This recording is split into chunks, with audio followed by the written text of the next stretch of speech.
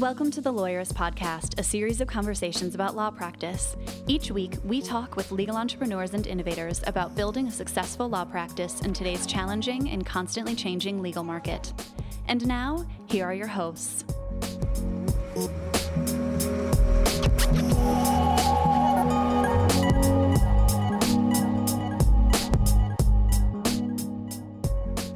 Hi, I'm Sam Glover. And I'm Aaron Street, and this is episode 190 of the Lawyerist Podcast, part of the Legal Talk Network. Today, we're talking with Nick Kuzmich about Facebook ads. Episode 190 feels like it's really close to 200, which feels like a very important arbitrary number that we'll get to soon. It is very arbitrarily important, yes. Yeah.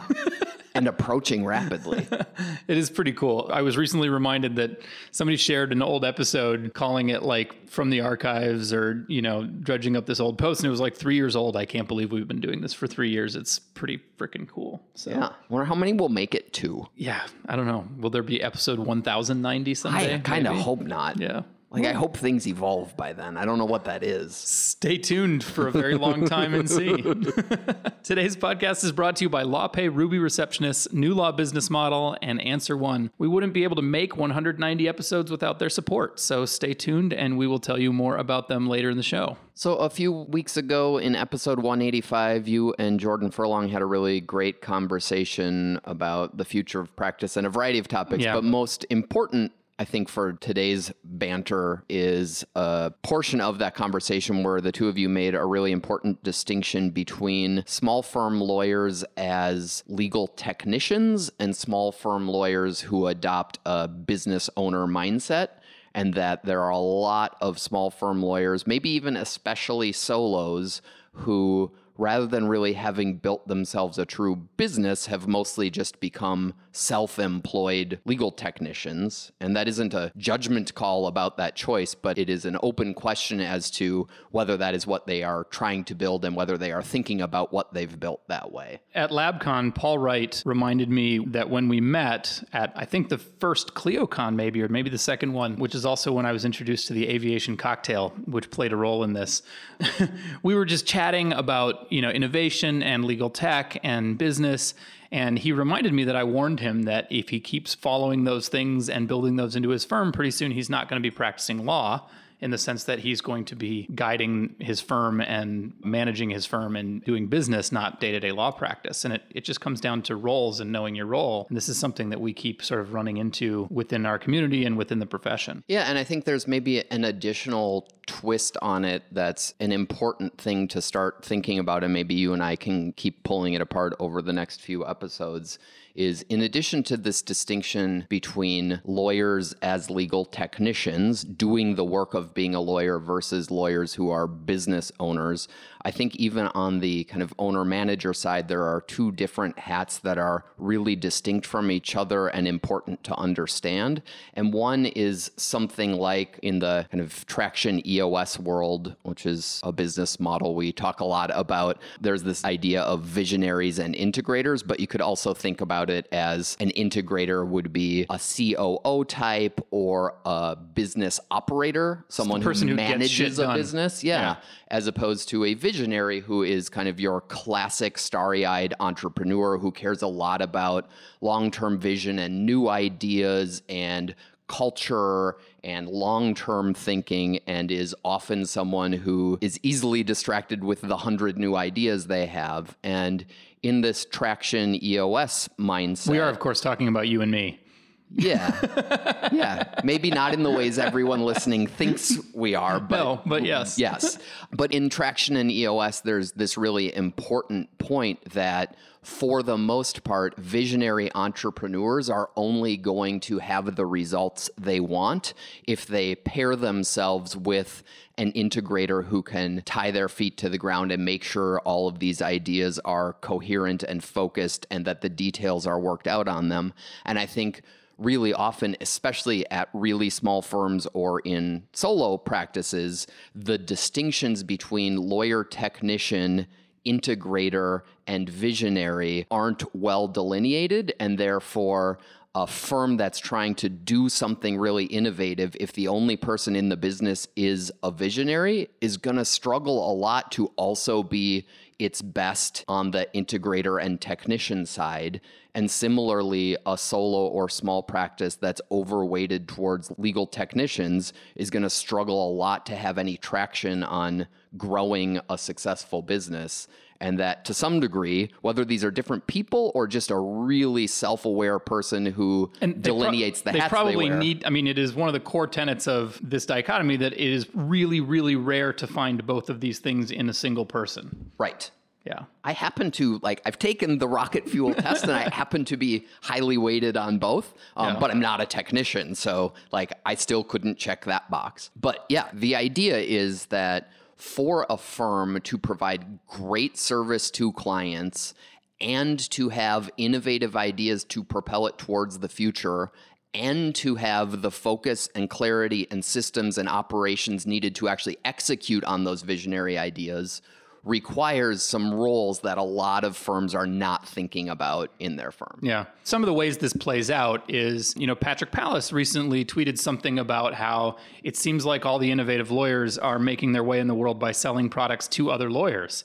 Because as soon as you start doing innovative things that show any evidence of success, everybody else wants to learn how. And the problem with that is there will be no successful law firms if all the successful lawyers become people selling services to other lawyers. We will never solve access to justice if everyone gets distracted by shiny objects and stops building those great practices. If you are just a visionary, that's basically the textbook definition of a visionary, is somebody who's like, ooh, shiny object, and never does the follow through.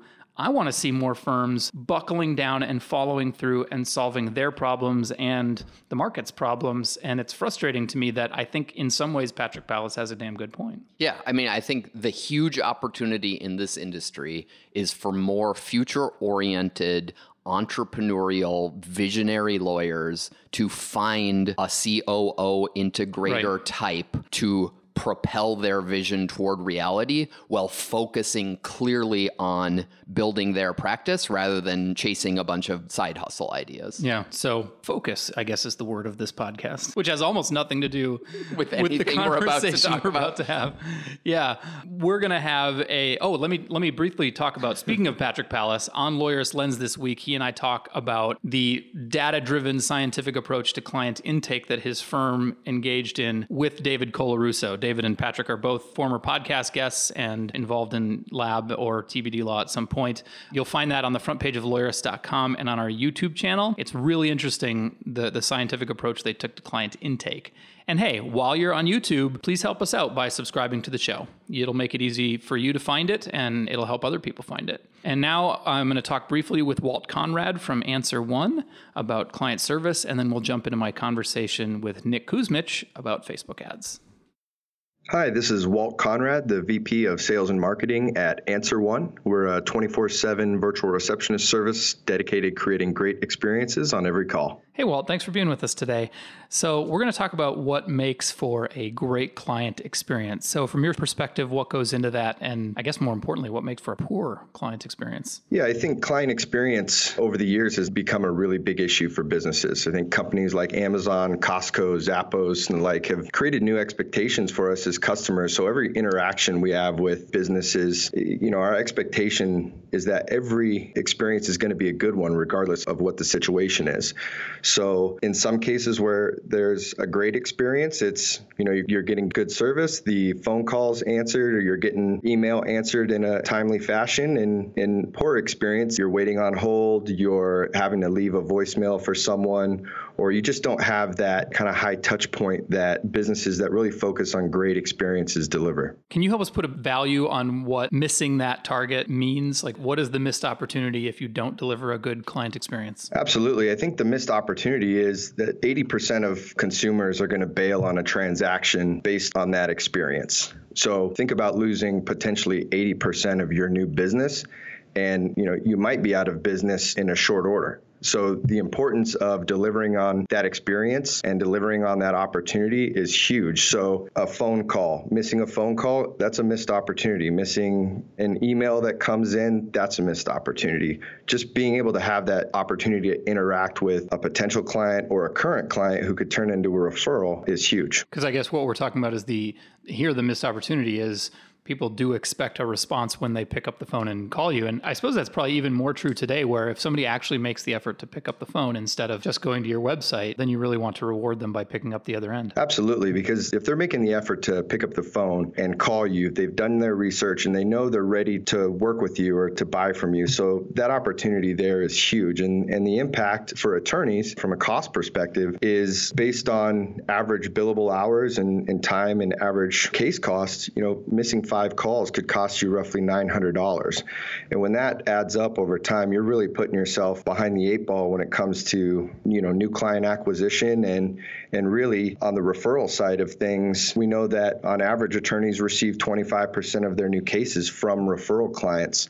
So, when you put those two things together, if you can start to create better experiences and capitalize on those missed opportunities, you're really giving yourself a leg up, and ultimately you're going to grow your business and be able to focus on other things inside of your business. Stating the obvious, but lawyers can't answer the phone every time it rings. So that's, I assume, where your company comes in. Absolutely. I mean, attorneys are busy, and we know this, and particularly those that are solo and small firm attorneys, and you're doing everything inside of your firm. You're doing the accounting, you're doing the marketing, but you have to practice and you have to create billable hours. So something as easy as answering the phone can kind of become an afterthought. And that's really where Answer One fits in. And we're a 24/7 virtual receptionist service that can really fit in where you need us. So if you need us just after hours, we're able to accommodate there. If you need us, while you're going to court or just need us there all the time, we're there and able to deliver great experiences and great first impressions for current clients, for new clients. And we do that with, just answering the phone and providing those experiences and scheduling appointments when it's needed and, delivering great experiences. And if listeners would like to know more about Answer One or about how to grow the firm with great client experiences, you can find a white paper at answerone.com/winningwithfirstimpressions. Stick a hyphen in between each word there. You can also find the link in our show notes. Walt, thanks so much for being with us today. Thank you, Sam. I appreciate it.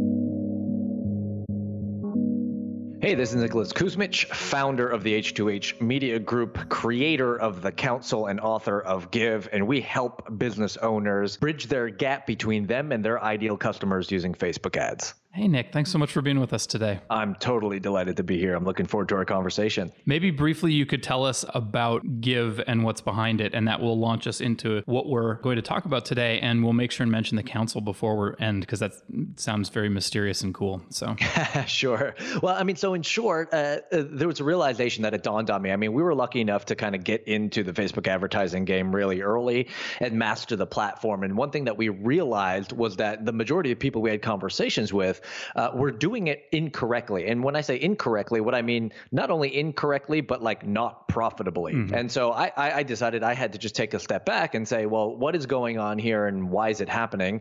And, taking 7+ years on the platform of experience, having some of the highest return on investments in the industry and being able to make this platform work, I decided let's take a step back. Let's dump everything we know to be true about advertising on this very unique social platform that we can offer to business owners so that anybody, no matter if you're a professional services person like a lawyer or you have an e-commerce store or an information business, it doesn't really matter. How can you use Facebook as one of the most viable platforms to advertise your business and get new clients and customers? And so that's really the premise behind the concept of Give. Nice. And we'll obviously throw a link to the book in our show notes. I think we actually just bought a bunch of copies of the book for the people who pre-registered for LabCon next year, which is our conference. And so hopefully we're going to tee them up on it. Awesome. So I want to talk about why Facebook first, and maybe from a big picture view of what are we trying to do there? Because I hear lawyers ask a lot, does Facebook work? I'm going to assume your answer is yes. I know the answer is yes, but why? What are we even trying to do there? And what is it about Facebook that makes it a good platform for advertising? Yeah. So, how I address that is I call it the paradox of size. Facebook is one of the most interesting platforms because of of that. It's a weird dichotomy. On the one hand, Facebook is huge. And when I say huge, we're talking about approximately 3 billion with a B active monthly users. I mean, there was an old saying that said if Facebook was a country, right, it would be the second, if not the first largest country by population in the world. In short, what does that mean? It means it doesn't matter what type of business you have.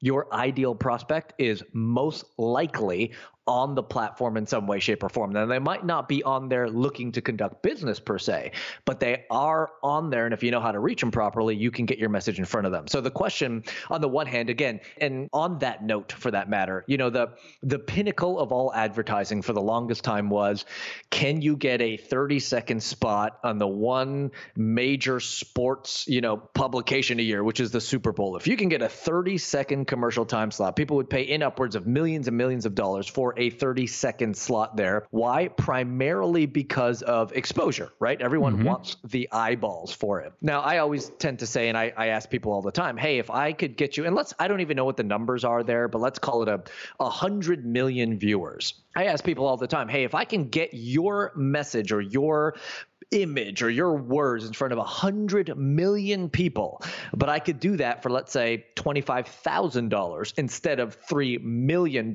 how many people would take me up on the offer? Most hands would go up, and I said, well, you're still out of your mind, because I don't think exposure is the name of the game anymore. But if it was, Facebook would still be the perfect kind of platform for that, sheerly because of its size. But here's the other side of it, the paradox of size. Not only is Facebook the largest platform of intelligent users that you can get your message in front of, but on the other side, it's so small. And what I mean by that is Facebook on the surface is a social media platform, but behind the scenes, it's one of the largest data aggregators in the world. The joke we have here at our office is that Facebook knows us better than we know ourselves, right? How do I know? Because when I woke up this morning, I opened up my phone and Facebook reminded me of what I had for breakfast 4 years ago, right? I forgot what I had for breakfast 4 years ago, and apparently I took a picture of that. Yeah, it must have been worth taking a picture of. or that was just the thing 4 years ago, to take a picture of food. I remember that was a big thing back then. But here's the amazing thing. Because it's the largest data aggregator in the world, it knows us better than we know ourselves. And for the intelligent advertiser, it allows us to get very, very micro and specific about the people we want to show our message to. So if I wanted to say, let's say, show my message in front of a woman between the ages of 29 and 34 who reads romance novels, shops at Whole Foods, and spent $1,000 on her Amex last week, I could. Now, I don't know why I would, but I could. And that's the power of the platform. So it's the dichotomy of size. And I believe that we are moving away from what was traditionally known as mass marketing. And we are moving into, if we already haven't moved there, into this era of micro marketing, having the ability to put the perfect message in front of the perfect person at the perfect time. And that's really what makes this platform so powerful for the everyday business owner. It literally levels the playing field and allows people without multi-million-dollar advertising budgets to advertise like they were, a mega company, to be able to reach people, at will, essentially. I think that's you've touched on a really key concept, because I see lawyers approaching Facebook sometimes as if it's a highway billboard, and highway billboards really only work for like personal injury lawyers who really can just blast their message out to everyone. They don't work for the typical, transactional lawyer or even a lawyer, you don't see people advertising small business on billboards. Right. But with Facebook, you can actually just say who you want. For example, I've noticed that some of my friends have gotten divorced recently, and I've noticed that being about to get divorced is a trigger for people all of a sudden becoming more active on Facebook.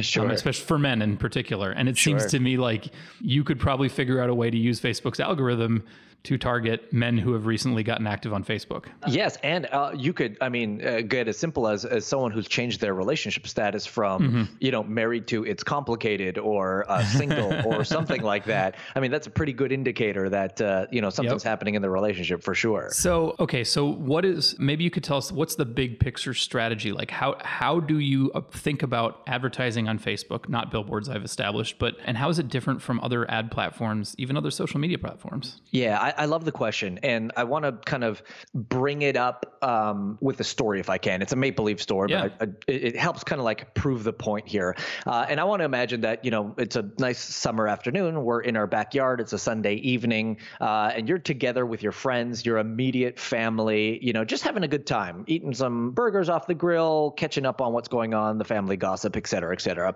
Just having a nice intimate time with people you love and you care about. And then all of a sudden, out of the blue, someone walks through the backyard door into your backyard, grabs a burger off the grill, enters into your little circle of conversation, and as if that weren't enough, opens up a bag, pulls out a vacuum cleaner, and tries to sell it to everybody there.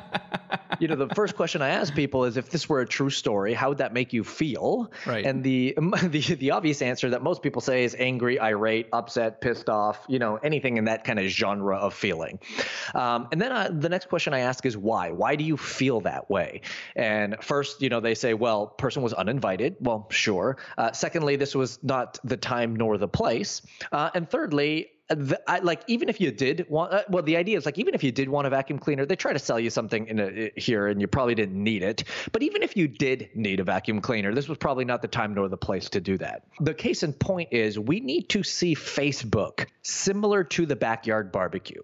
Most people go onto Facebook to quote unquote digitally hang out with friends, to get caught up, to see what's going on in people's lives that they care about, that sort of thing. Potentially also to bitch about politics, but to bitch about politics. Unfortunately, Facebook has become a platform where that is more common. Although, interestingly enough, speaking of that, you can't actually mention anything political. You can't even comment with a political term, and Facebook will just cut out your comment now because they've moved so far away from that. Yeah, Good. yeah, which is great. And so what, in relation to the story, what most business owners do are like the billboard ads. It's the equivalent of the guy who walks in and says, hey, I don't know you, you don't know me. Give me some of your hamburger and buy my vacuum cleaner. Right. That is what we cannot do, right? So the realization here is understanding that Facebook at its core is not an advertising or a commerce-driven platform. It is a social platform. Nobody wakes up in the morning, credit card in hand, logging onto Facebook, asking, what can I buy today? Yeah. Now, that is true of Amazon. Sure. When you log onto Amazon, you start searching for products. It is not— There's only one reason to be there. Yeah. Exactly. It's to buy. It's a commerce-driven platform. The people who are on that platform have commercial intent. It is completely natural for someone to try to sell you something there, and that wouldn't be frowned upon. But on Facebook, it's the total opposite. So the idea, the fundamental premise, and that's why I call my book Give, the fundamental premise on Facebook is not— when I use the word advertising, most people think like a billboard. It's a direct sale. Hey, here's what I'm selling. Come buy it. The fundamental premise I have about Facebook and why I called my book Give is that Facebook should not be a place where you try to sell anything. Facebook is a place where you can go out and interact with your ideal prospect and give them or provide them something of value in advance in order to start a quote unquote digital conversation, so that when they are ready to interact with you and you've provided enough value to them, they will go ahead and make that next step. And so foundationally, before we get into tactics, I would say that there's two golden rules of advertising on Facebook. Golden rule number one, and hence the title of my book, you must give before you ask. See, most advertising is asking. It's saying, hey, come into my office, or hey, come buy my thing, or hey, it's requiring the person on the other end to give something of theirs. I believe, especially on Facebook, that your job is to give. It's to be a value provider, a goodwill service person to your industry in order to start conversations. Rule number two, every step of your marketing process should be valuable in and of itself. So what I mean by that is most people's advertising is to try to create a transaction. I'm going to suggest that most of your advertising or your marketing should be designed to give value so that if that person chooses to transact with you or not, they are still walking away from that experience with you having said, I've gotten some value out of that. And the benefit of that is you become way more referable. And when they are ready to transact with you, they remember you as the giver, not the taker, which makes for a much easier transaction. So that's kind of like the fundamental foundational approach that I think people need to have when they're going to use Facebook as an advertising platform. That sounds a lot like the inbound marketing strategy, which is that same idea. Like, people aren't ready to shop for a lawyer at all times, right? When they're on Facebook, they're not lawyer shopping, they're engaging with friends. Right. If you can intersect with their social media activity, with their Facebook activity at a time when there is a thing that you can identify that they would find valuable and you give it to them, you've created a fundamentally different relationship with that person. Absolutely. And I think that's where people have to realize is that, I mean, everyone is on a different buyer's journey. Everyone could be closer and or farther away. As my good friend Dean Jackson says, there's only two times in which people are operating in, now and not now. For the people who are in the now time, like, yeah, they're ready. They're going to take the next step. They'll pick up the phone. They'll give you a call. They'll come into the office. They'll have the consultation. For the not now people, it's just a matter of providing value to them until their not now becomes now. And then they pick up the phone, they come into the office, and they have the consultation. Yeah, very much. So before you start running an ad campaign on Facebook, you've talked about giving. And I just want to make sure that our listeners understand that there is a preliminary step to advertising on Facebook. And we need to take a sponsor break. So in about 3 minutes, we're going to come back and talk about that. We'll be right back. Support for today's episode comes from Ruby Receptionists, dedicated to helping you grow your practice one happy caller at a time. From their offices in Portland, Oregon, Ruby's live virtual receptionists work in tandem with their innovative technology to answer your calls live with your custom greeting, transfer calls through to you when and where you want, collect new client intake and messages, make follow-up calls, and more. Delighting your callers in English and Spanish just like an in-house receptionist at a fraction of the cost. They integrate with Clio, Rocket Matter, and Lexicata, as well as the contacts and calendar on your cell phone to easily integrate into your workflow. Ruby can host your local phone number or provide you with one, giving you the opportunity to make dual use of your phone. Call clients using your office or personal number as you please via the Ruby mobile app. For over 15 years, thousands of attorneys have been turning rings into relationships with Ruby receptionists. To learn more, call 844-715-7829 or visit callruby.com/lawyerist2018. If you're not 100% happy with your law practice right now, chances are you want more. More income from your practice, more fulfillment from your work, and more freedom to enjoy your life. There's a new law business model that is allowing passionate attorneys to reclaim their lives and love practicing law again. Alexis Neely has been training lawyers for over a decade on the new law business model she created to build her own $1 million law practice. And now, the lawyers she has trained in that new law business model have their own high 6- and 7-figure law practices, all without sacrificing time with their families and only working with clients they love to serve. It is possible to experience the exhilaration of a thriving law practice, do the most meaningful legal work, have a real impact in your clients' lives, and have complete control over your schedule. Discover this new law business model now by watching the free video workshop series at newlawbusinessmodel.com/lawyerist. Did you know that attorneys who accept online payments get paid 39% faster on average than those who use traditional payment methods? With LawPay, the only payment solution offered through the ABA Advantage program, you can easily accept client payments online, via email, or in person. No equipment needed. Visit lawpay.com/lawyerist to sign up and get your first 3 months free. Trust the only payment solution developed for attorneys and recommended by 48 state bars. LawPay. Okay, we're back. So Nick, when you talk about advertising on Facebook, it sounds like first we need to be giving people something. And so just maybe briefly, because we've talked about this on other podcasts, but what does that lead conversion, that landing page, whatever, need to look like on the non-Facebook end of things? Yeah. Well, do you mind if I kind of like reverse engineer this even a step further to decide what goes on that page? Yeah. So, I mean, here's how I would see it. I would want, we have a 4-step process. We call it the 4 M's. And one of the first M's is market, right? So this is identifying, I know, and I get it. And I talk to business owners all the time. And I'm sure lawyers are all the same. When you have a service that you deliver that you're very good at, the perception is we can help everybody within a certain scope. And I get that. And I feel like I could help everybody with the advertising services that we provide as well. However, if you are quote unquote all things to all people, especially on a busy platform like Facebook, here's like a writer downer that people should remember. Generic is the key to failure on Facebook. Specific is the key to success. And so what I mean by that is let's kind of rewind this and look at the market, for example. So let's say you're a lawyer a personal injury lawyer, for example.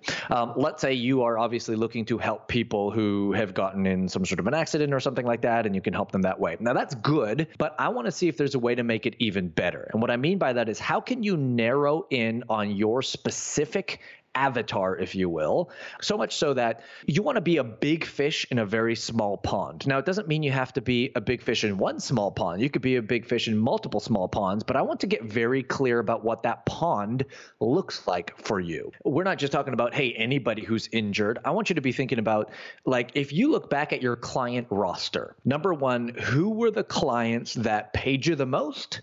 Who were the clients that were the easiest to work with, that you love to work with? And who are the clients that gave you the least amount of hassle, to your office? You take those things and you just do a little bit of a deep dive analysis on who those people are. And I think you get really close to identifying who are the actual people you want to go after. And so this is your ideal client avatar, your ideal client profile, and you can have more than one of them. You can run different ad campaigns, right, with different profiles. Yeah. Now, what we just want to do is we want to identify what these client profiles are, because when we start running our communications on Facebook and when we start to give something like a lead magnet away and we start to communicate with our language on our landing pages, again, generic is the enemy to success. And so if we're just like, hey, we're a great lawyer and we can help anybody who's being hurt and yada, yada, yada, and talk all about ourselves, like that's one thing. But if a person lands on that, you know exactly who the person you are speaking to. You know their fears, frustrations, wants, and aspirations, which I believe are the 4 motivators of anyone taking any action: a fear, a frustration, a want, or an aspiration. If you could be very clear on that so that all of your communication speaks specifically to, and I call these people your 4%. And the reason I say that is because Pareto's principle is 80-20 rule. Mm-hmm. And I'm saying, I want you to take that a step further. And what is the 20% of the 20%? So if you had to cut your 20% ideal prospect down and find the 20% in there, then we got the 96-4 rule. And I want to refer to your 4% as that 4%. These are your ideal prospects that you're going to now communicate to. You're trying to get more specific about who you're actually trying to reach. Exactly.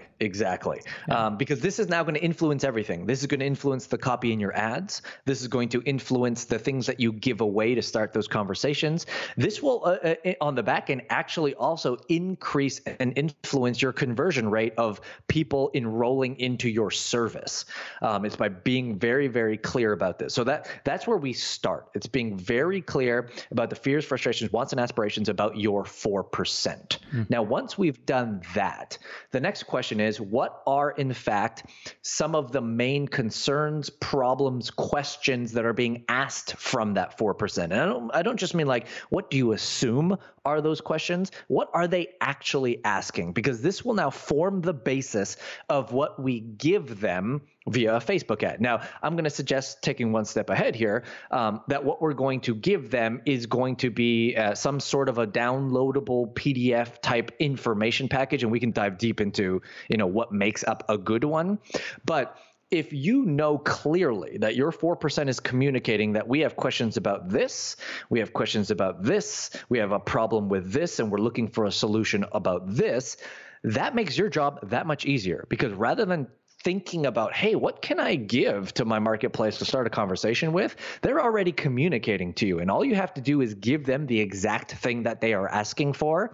And not only do you look like a hero, but the lead generation process becomes that much easier. So if the first M was market, it's understanding your 4%. The second one then is a magnet. Now we call it a magnet because this is something that you throw out into the marketplace that you're going to offer in exchange for starting a conversation. Maybe they give you their name and their email, and that's how you start that conversation. But ideally, the second M is a magnet. It's what is, and I'm going to suggest there's many things you can give. I'm going to suggest that in all the tests that we have run, in all the industries that we have run those tests in, that typically an actionable 1 to 2 page PDF guide or a resource or a blueprint or a checklist is the most ideal form of content that you can give someone in exchange of a name and an email address to start a conversation with them. That's also what we found, like with our advertisers on their email giveaways, for example. a plain old, a PDF of some kind, a valuable one that people can actually use to solve a problem that they're having is as good or better than webinars, than landing pages, than just about anything else. Yeah, and I think there's a reason for that. I mean, I think there are two, currencies that we transact in today's world. One is time and one is money. We would argue that time is more valuable than money. And so oftentimes when people say, hey, why don't you just come in for like a free seminar or a consult or a webinar, like those are not bad, but that's a pretty big ask. To ask for somebody who doesn't know you 60 or 90 minutes of their time is a pretty big ask that most people would say no to right off the bat. So there's got to be a way that you can offer something before asking for that much time that's going to, and as you have already alluded to this, Sam, results in advance, right? How can you give them something that they can either actually get or conceptually get a result in advance for them to be like, wow, this person helped me before I even met them.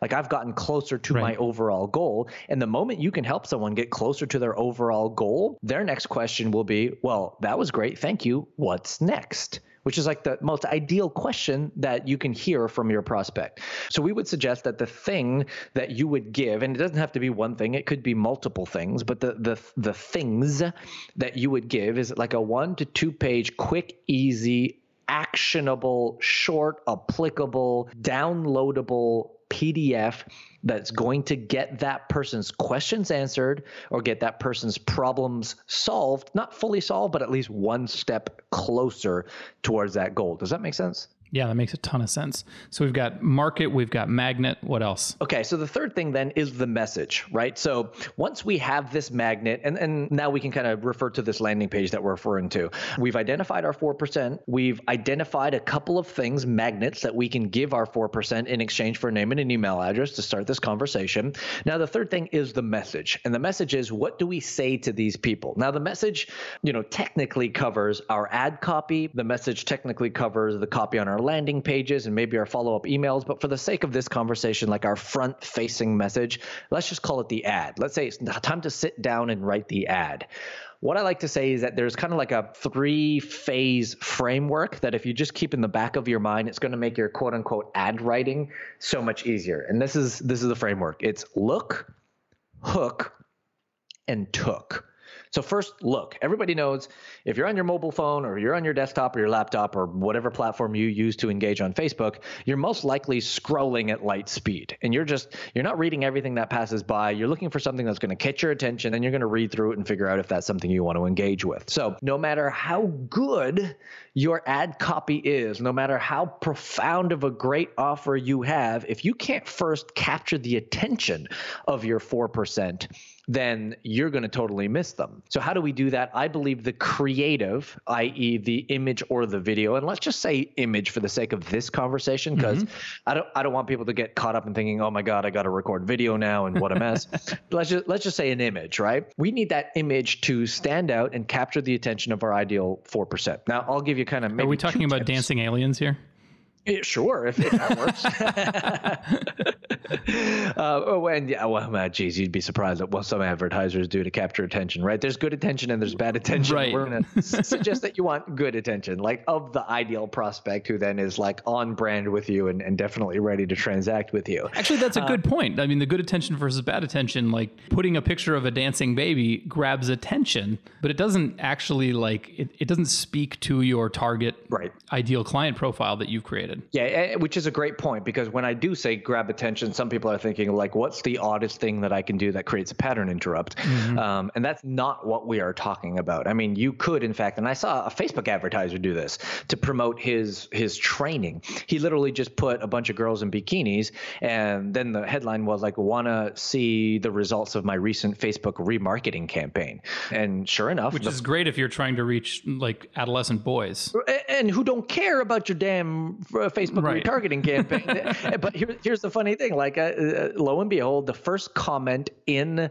the ad was, "No, but I'd want more pictures of these girls." Right? So just totally mismatch there. Yeah. So we do want good attention, but how do we get good attention? I think there's a bunch of ways to do that. But let's say for this conversation, let's give you two practical takeaways. Number one, I would say simply by changing the composition of the image. And there's two ways you could do that, but let's just give the easiest one. Let's say you have an image that, relates and it's good and it would capture the attention of your ideal prospect. If you just drop that in like Photoshop or any photo type editor and just bump the contrast by, let's say, 20 or 30%, and you now use that image, we have found that, again, if someone's scrolling through their newsfeed and they see image after image after image after image, and then all of a sudden they see an image that pops just a little harder and a little stronger, it's enough to capture the attention, have them stop and be like, whoa, what's this? Gotcha. Enough for them to read the copy and see if it's something that they want to interact with. So something as simple as changing the composition of the image to have it stand out in the newsfeed is good enough to capture the attention. The second thing I would say, and we all know this to be true, is that, when we ask people, why do you transact with somebody? Is it based on logic or emotion? Everyone knows that emotion is the first indicator and is then justified by logic. But yet, when you look at most of the images on the Facebook newsfeed from advertisers, that is, they're picking very logic-based images. And I can imagine there's probably a couple of lawyers who ran some ads that have some boring lawyer image of sitting in an office or in a courtroom or whatever. Mm-hmm. We know that that's not going to motivate anybody to want to do anything. I think some lawyers do think that gavels and scales of justice in courtrooms are actually the right thing. But I'm with you there. That's boring shit. Absolutely. I don't. Even if I was looking for a lawyer and if all I saw was an image of a gavel or scales or something, I'm moving on. I'm telling you, that person does not know how to communicate to me. So the opposite is this. I like to approach my image selection from the perspective of how can I pick an image that tells a story and provokes a certain emotion. Now, this is frankly easier said than done. But if you think about metaphor or think about what is the end result, or what is the frustration that the person's currently going through, and how can you select an image? In fact, one of the kind of protocols, if you will, that I use is if I had to select an image because Facebook would not allow me to use words in my ads, what image would I select that would tell the story and create the same desire that I'm trying to create with my words? That's a really good benchmark to be able to think about this, because again, people are provoked by emotion. They take action based on how they feel, not what they think. So if you can have an image that stands out in the newsfeed with, different composition and an image that is really speaking to that person. Now, let's say you're an injury lawyer. Yeah, you could go extreme with this. I wouldn't go that far as putting a car accident in the image, but maybe in the background there's a car accident and there's a person on the phone really frustrated, not knowing what to do next. That could be, because someone could see that and man, I relate to that. I totally get that. I don't want to be in that situation, or I have been in that situation. I need to get out of it. So I just want people to start thinking about what is the emotion that you want provoked or evoked, and how can you select an image then that kind of speaks to that feeling of that person to get them to relate. And again, the primary function of the creative of the image here is nothing more than to capture the attention of your right prospect, the good attention of your right prospect, to get them to start to read your copy. Yeah, this is all you're trying to get them, lead them down, notice a thing, see that there is a thing there that might be interesting, and then read the text that is attached to it. That makes a lot of sense. It's very mechanical. Right. And knowing that people are more driven by the image before the copy, right? We have to put the emphasis on the image first and then on the copy. So first is look, capture the attention. Secondly, and we'll move through this a little quicker if you like, is hook. And hook for me stands for create connection. So what I mean by that is oftentimes, again, advertisers forget that they're on a social platform. And because they forget they're on a social platform, they get right into selling. They're like, oh, okay, come get my magnet. It's so important. What they don't realize is oftentimes people just want to, in fact, I don't know who said this, so I can't give credit where credit's due, but I heard someone smart once say that a good message is not when your ideal prospect understands you. A good message is when your ideal prospect feels understood by you. Mm-hmm. It's a subtle difference, but as soon as someone feels like, hey, this lawyer is not just trying to sell me something, this lawyer knows exactly what I'm going through, they're much more likely to transact or engage with you on any level. So one of the ways we do that is ensuring that there's a couple lines in our ad copy that build rapport. How do we do that? I think through a very simple sequence called feel, felt, found. And in short, you actually use those words, but the idea is when you're writing a sentence or two about building rapport, it follows the principle of, hey, I know how you feel. I have felt the same way too until I have found blank. So maybe for the lawyer, again, let's just use a personal injury lawyer for the sake of this conversation. The personal injury lawyer says maybe it started with like, hey, found yourself in an accident or whatever it be. Let's call it an accident. Found yourself in an accident. Look, I know how you feel. I remember when my mother or my friend or myself or one of our clients, whatever you want to use there, called us really worried about what to do next. You know, the car just being rear-ended, blah, blah, blah, blah, blah. They felt pain here. They just weren't, sure about what the next steps were, that kind of thing. So essentially, I know how you feel. I have felt the same way too, because I or someone that's close to me or my mother or a client or whatever has gone through this thing and then until we have found that there's a really easy way to navigate this process. And that's why we've put together our post-accident checklist, right? Whatever, let's say that's the thing you're giving away, of the 7 things you need to know and should have in place to avoid you, not getting claims, to avoid you, losing your car in whatever it be, right? So the idea here, in short, for Hook is create that connection so that when you do offer this lead magnet, your downloadable PDF that's a checklist or a guide or a resource list or whatever, that person's already like, this person gets me. I totally get that. This magnet is an obvious solution to the current situation I'm in. You don't have to convince me any further. And you're trying to avoid the impression that you've showed up at a backyard barbecue set pushing vacuum cleaners. Exactly. Instead, you're saying, you're trying to show up as a helper. Exactly. And that's, I think that's the main takeaway here is when you show up as the giver, as someone who's providing value in advance, all of a sudden, everyone knows that we transact with people we know, like, and trust. All of a sudden, you start to build those qualities and people start to know you and they start to like you and they start to trust you.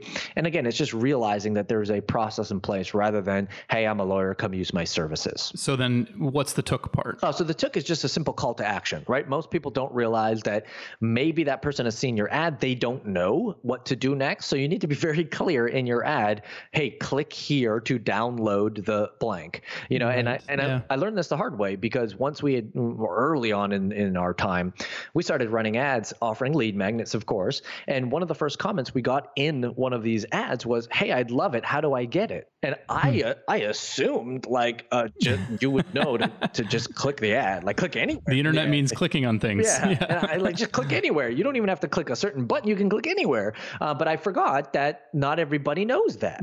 So when you can provide direct instruction on what to do next, you get them to take the action, the desired action that you want them to take by reinforcing it with a call to action. That's going to allow people to take those next steps with you and go to where you need them to go. All right. So what's the 4th M? We've covered the market, the magnet, the message, and what's the 4th one? Yeah. So the last one would be either I call it mechanism or movement. And here is now having the pieces in place in order for this thing to flow really well. So let's talk again maybe about the landing pages or what is the thing that you're giving them. So in my perfect world, here's how I would suggest everybody see this to have a process that really works. So let's say we're talking to lawyers here, and I'm assuming, and correct me if I'm wrong, that most lawyers' initial action would it be to get someone on the phone with them, or would it be to get someone to come into their office to talk about services? I think most lawyers as they exist today are probably not thinking in terms of like downloads and lead captures and workflows, but are more thinking about picking up the phone or getting a contact form filled out on their website. Okay, so some sort of a contact form that then just has, it's like one of their staff follow up with them to book an appointment of sorts. Exactly. The goal is usually to qualify that potential client first, and then if possible, get them into the office to talk about their case and have that initial consult and hopefully sign a retainer. Perfect. So that's great. So here's what the movement, quote unquote, or the mechanism would look like for the person that we just described here. You know who your 4% are. And so you have a lead magnet, let's say, that's going to address one of the specific issues or questions or solutions that your ideal 4% are looking for. Now, the movement is this. You have a Facebook ad, just like we described, that has Look, Hook, Took, that sends that person to a landing page to say, hey, I want to give you this thing for free. Just give me your name and your email address and tell me where to send it. Once that person fills out their name and their email address on where to send it, then on the following page, we traditionally call that a thank you page in our industry. On the thank you page, we are going to make what I call a GFO, or a Godfather offer. Why is it a Godfather offer? Because it's an offer they can't refuse, right? That's the goal. That doesn't involve horse heads or guns, I assume. Sure, right. Hopefully, especially if you're a lawyer. But the idea here is, okay, now you have this ideal prospect who is most definitely showed indicators of interest in what it is that you do, because they've read the ad, they've clicked on the ad, they've gone to the landing page, they've looked at the landing page that's offering them this lead magnet. They've given you now personal information, their name and their email address. So they are forward momentum movers who are definitely interested in what you have to offer here. So the next stage then is on this thank you page. I would have a video of sorts that basically, and you would want to package up your offer, which in this case, let's call it like a consultation, right? We would want to package that in such a way where it seems less like a sales experience and more like a value add experience. And so what we do then on this thank you page is we have a video that essentially, and I have a whole video formula, and I know we don't have the time to go into that right now, but essentially it's saying, hey, thanks for getting that, the lead magnet thing. We're assuming that if you needed that, you are in a situation where you need blank. And then essentially what you're doing here is you're making them an offer that they can't refuse, quote unquote, to come in for the consultation or to fill out a form in order for someone to follow up with them. But the caveat here is most people, when they hear, oh, free consultation or whatever, what they're really hearing is, oh, sales conversation. Right. Yeah. This person is going to try to get me to come in and sell me their lawyer services, and I'm not really sure I want to do that or commit to that right away. So let me just kind of think about this. So instead, can we position this call, quote unquote, as more of a value add, which then can potentially lead to a sales conversation versus leading right to a sales conversation? So if I was, let's say I was a personal injury attorney, my lead magnet was like the 7 things you need to, the 7 piece of documents or the 7 things you need to have in place after a car accident to ensure that you don't get blank sued or lose your house or whatever. Then on the thank you page, I might say, hey, I'm Nicholas Kuzmich, Esquire, right? That's what you say about a lawyer, right? It's bad form to say that about yourself, but many do. Oh, is it? Yes. Okay. So don't say that. But I would say that because I don't know what I'm doing. But hey, I'm Nicholas Kuzmich, Esquire. Thank you so much for downloading that cheat sheet or that resource guide. I'm assuming you might be in a compromising situation, and I can understand how frustrating this is and how confusing it might be. So what we have done is gone ahead and set aside an hour of our time to have one of our senior consultants or whatever you call them spend some time with you actually walking through this checklist and ensuring you have a plan of action in place so that you are fully prepared for what's about to happen. Look, this is no cost, no obligation. Typically, our lawyers bill out at $350 an hour, but because you're in this tough situation, we'd like to gift this to you free. I don't know if you do free consults, but let's say we do, right? This is now especially in personal injury, definitely. Okay, so now it's making this like a Godfather offer. Hey, we want to offer this consultation to you absolutely free, and here's what we're going to do. We're going to go over the checklist. We're going to build a plan for you to ensure that you have it in place. And then at the end of that conversation, if you feel like you can execute that plan on your own, fantastic. We're glad that we could have helped. And if you feel like you need our help, then maybe we can talk about how we might be able to help you. This way, at least you have a plan and you can walk away with something. And by the way, for those of you who book this consultation in the next week or so, we're going to also provide blank, like a kit or whatever you can kind of give away. Again, we're looking for a Godfather offer here. And usually a Godfather offer to me give value at every step. Give value at every step. Yeah. And that can look like in the form of a discount. So let's say it's really lawyers or your fees are billed out at $350 or $400 an hour, but you're now giving that for free because of the situation. So that's a discount. Secondly is what we call a stacked bonus. So meaning normally when people come in, not only do they pay the $350, but that's all they get. But for you, you're also going to get, let's say this plan or guide or book or resource or whatever that's going to help them in this journey. And then thirdly, if you can, and I don't know the legal ramifications around this in the lawyer's services field, but if you can, a risk reversal guarantee. And so one thing that we used to do for our agency clients is, hey, look, same sort of thing. I know we just met. Let's spend an hour on the phone going through your ads account. We'll build out a plan for you that you can execute. And if you feel like you need our help at the end of that, we'll talk about how we can help you. And I tell you what, if at the end of the hour you felt like it was a complete waste of your time, you just let us know and we'll also cut you a check for $100 because we don't want to waste your time and we want to ensure that every transaction you have with us is a valuable one. Now, I'm not saying you have to do that as a lawyer, but the idea is if you can build and give value at every step of the way, and you can somehow work in a discount, a stacked bonus, and a potential risk reversal guarantee, the number of consults that you will get on that page will exponentially go up because you're removing the risk, you're providing value, and trusting that you have a good quote unquote enrollment or closing process in place without being too aggressive and allowing that person to feel like they're getting value.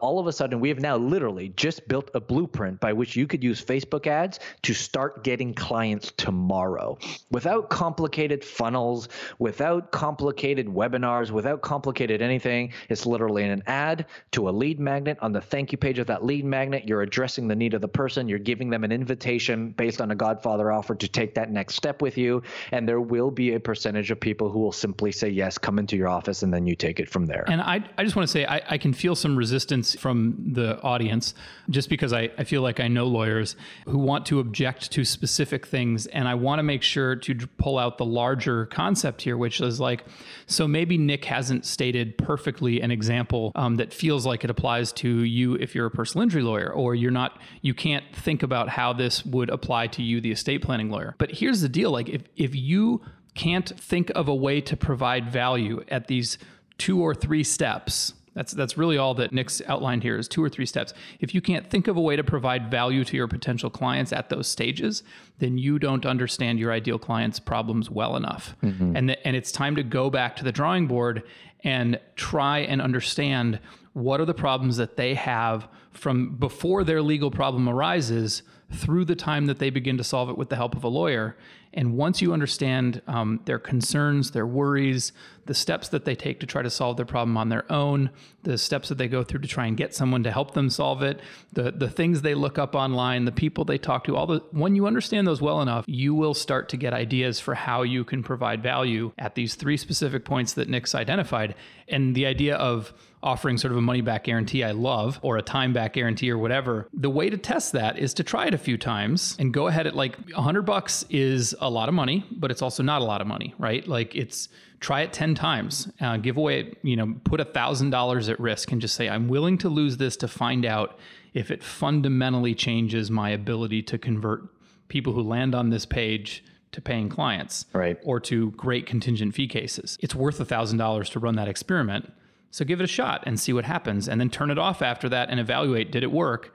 Did it raise your return on investment? And if it did, then it's cheap money. Yeah, so. And here's what I'll say about this, because we've done this multiple times in many different fashions. And what we have found is, the vast majority, we're talking 99.9% of the people will never take you up on that. No, they're not going to ask for it because that's a jerk move. Well, yeah, unless, of course, you totally took advantage of the situation, right, and you didn't provide the value and that happened. But the number of people who say yes to you to come in for a consult that would not have because they felt like you've alleviated the risk for them exponentially goes up. Right. So even if there was a percentage of people who ask for a refund, the percentage of people who come into your office go up exponentially. But again, fortunately, we have found most people never even do that. So all you have to do is do what you said you were going to do. Exactly. And then they won't ask for the money. Right. So I can understand how there's like a potential perception of risk here, but I just want you to completely the fundamental premise of all things Facebook advertising, we've alluded to this many times now in this conversation, is literally put yourself in the position of being a value provider every step of the way. If there's one thing that I can take away from the entire experience of advertising on Facebook and spending millions and millions and millions and millions a month doing so, it is he who can give the most value to their marketplace, to their ideal 4%, is he who wins. You can have fancy persuasive copy, you can have a flashy website, you can have a beautiful business card, you can have all of that.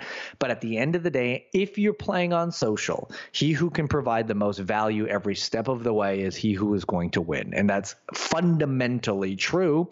And then how you add the tactics or the strategy on top of that, of course, I laid out a strategy for you that we found work in every industry, but just remember that as kind of a fundamental foundational piece to the whole game. Very cool. I think that's a nice place to end our conversation about Facebook ads. But at the very beginning, I punted on asking you about the council, which sounds very mysterious. So maybe you could tell us what that is real quick. Yeah. So in short, I mean, my basic premise around this is, look, information is good, but access is better. There's a ton of people out there where you could buy a program or a course or something that's going to teach you how to, run Facebook ads better. And that's all fine and dandy. But I find most people who buy courses don't take the courses, and then they sit on your shelf or on your hard drive, never to be opened.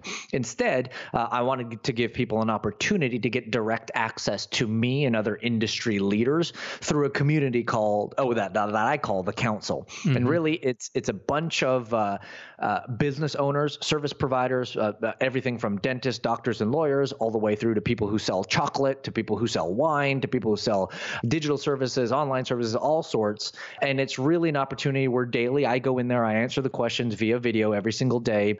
We have coaching calls, we have tech implementation calls, and it's literally everything you need in one community to be able to, if you're serious about using digital advertising as a means to grow and scale your business, it's everything you need in one spot where the emphasis is on access to people and resources versus just information. And that's, again, that's something that we call the Council. Cool. And we'll include a link to that in the show notes. You can find a link to Nick's book, Give, in the show notes, and we'll have an actual download in there for people as well. So Nick, thank you so much for being on the podcast and walking us through Facebook ads. I really appreciate that.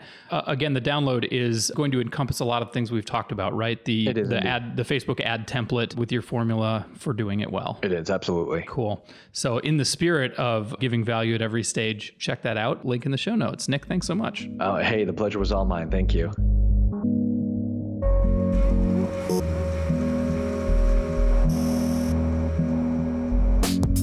Make sure to catch next week's episode of the Lawyerist Podcast by subscribing to the show in your favorite podcast app. And please leave a rating to help other people find our show. You can find the notes for today's episode on lawyerist.com/podcast. The Lawyerist Podcast is produced with help from Lindsay Calhoun and edited by Paul Fisher. The views expressed by the participants are their own and are not endorsed by Legal Talk Network. Nothing said in this podcast is legal advice for you.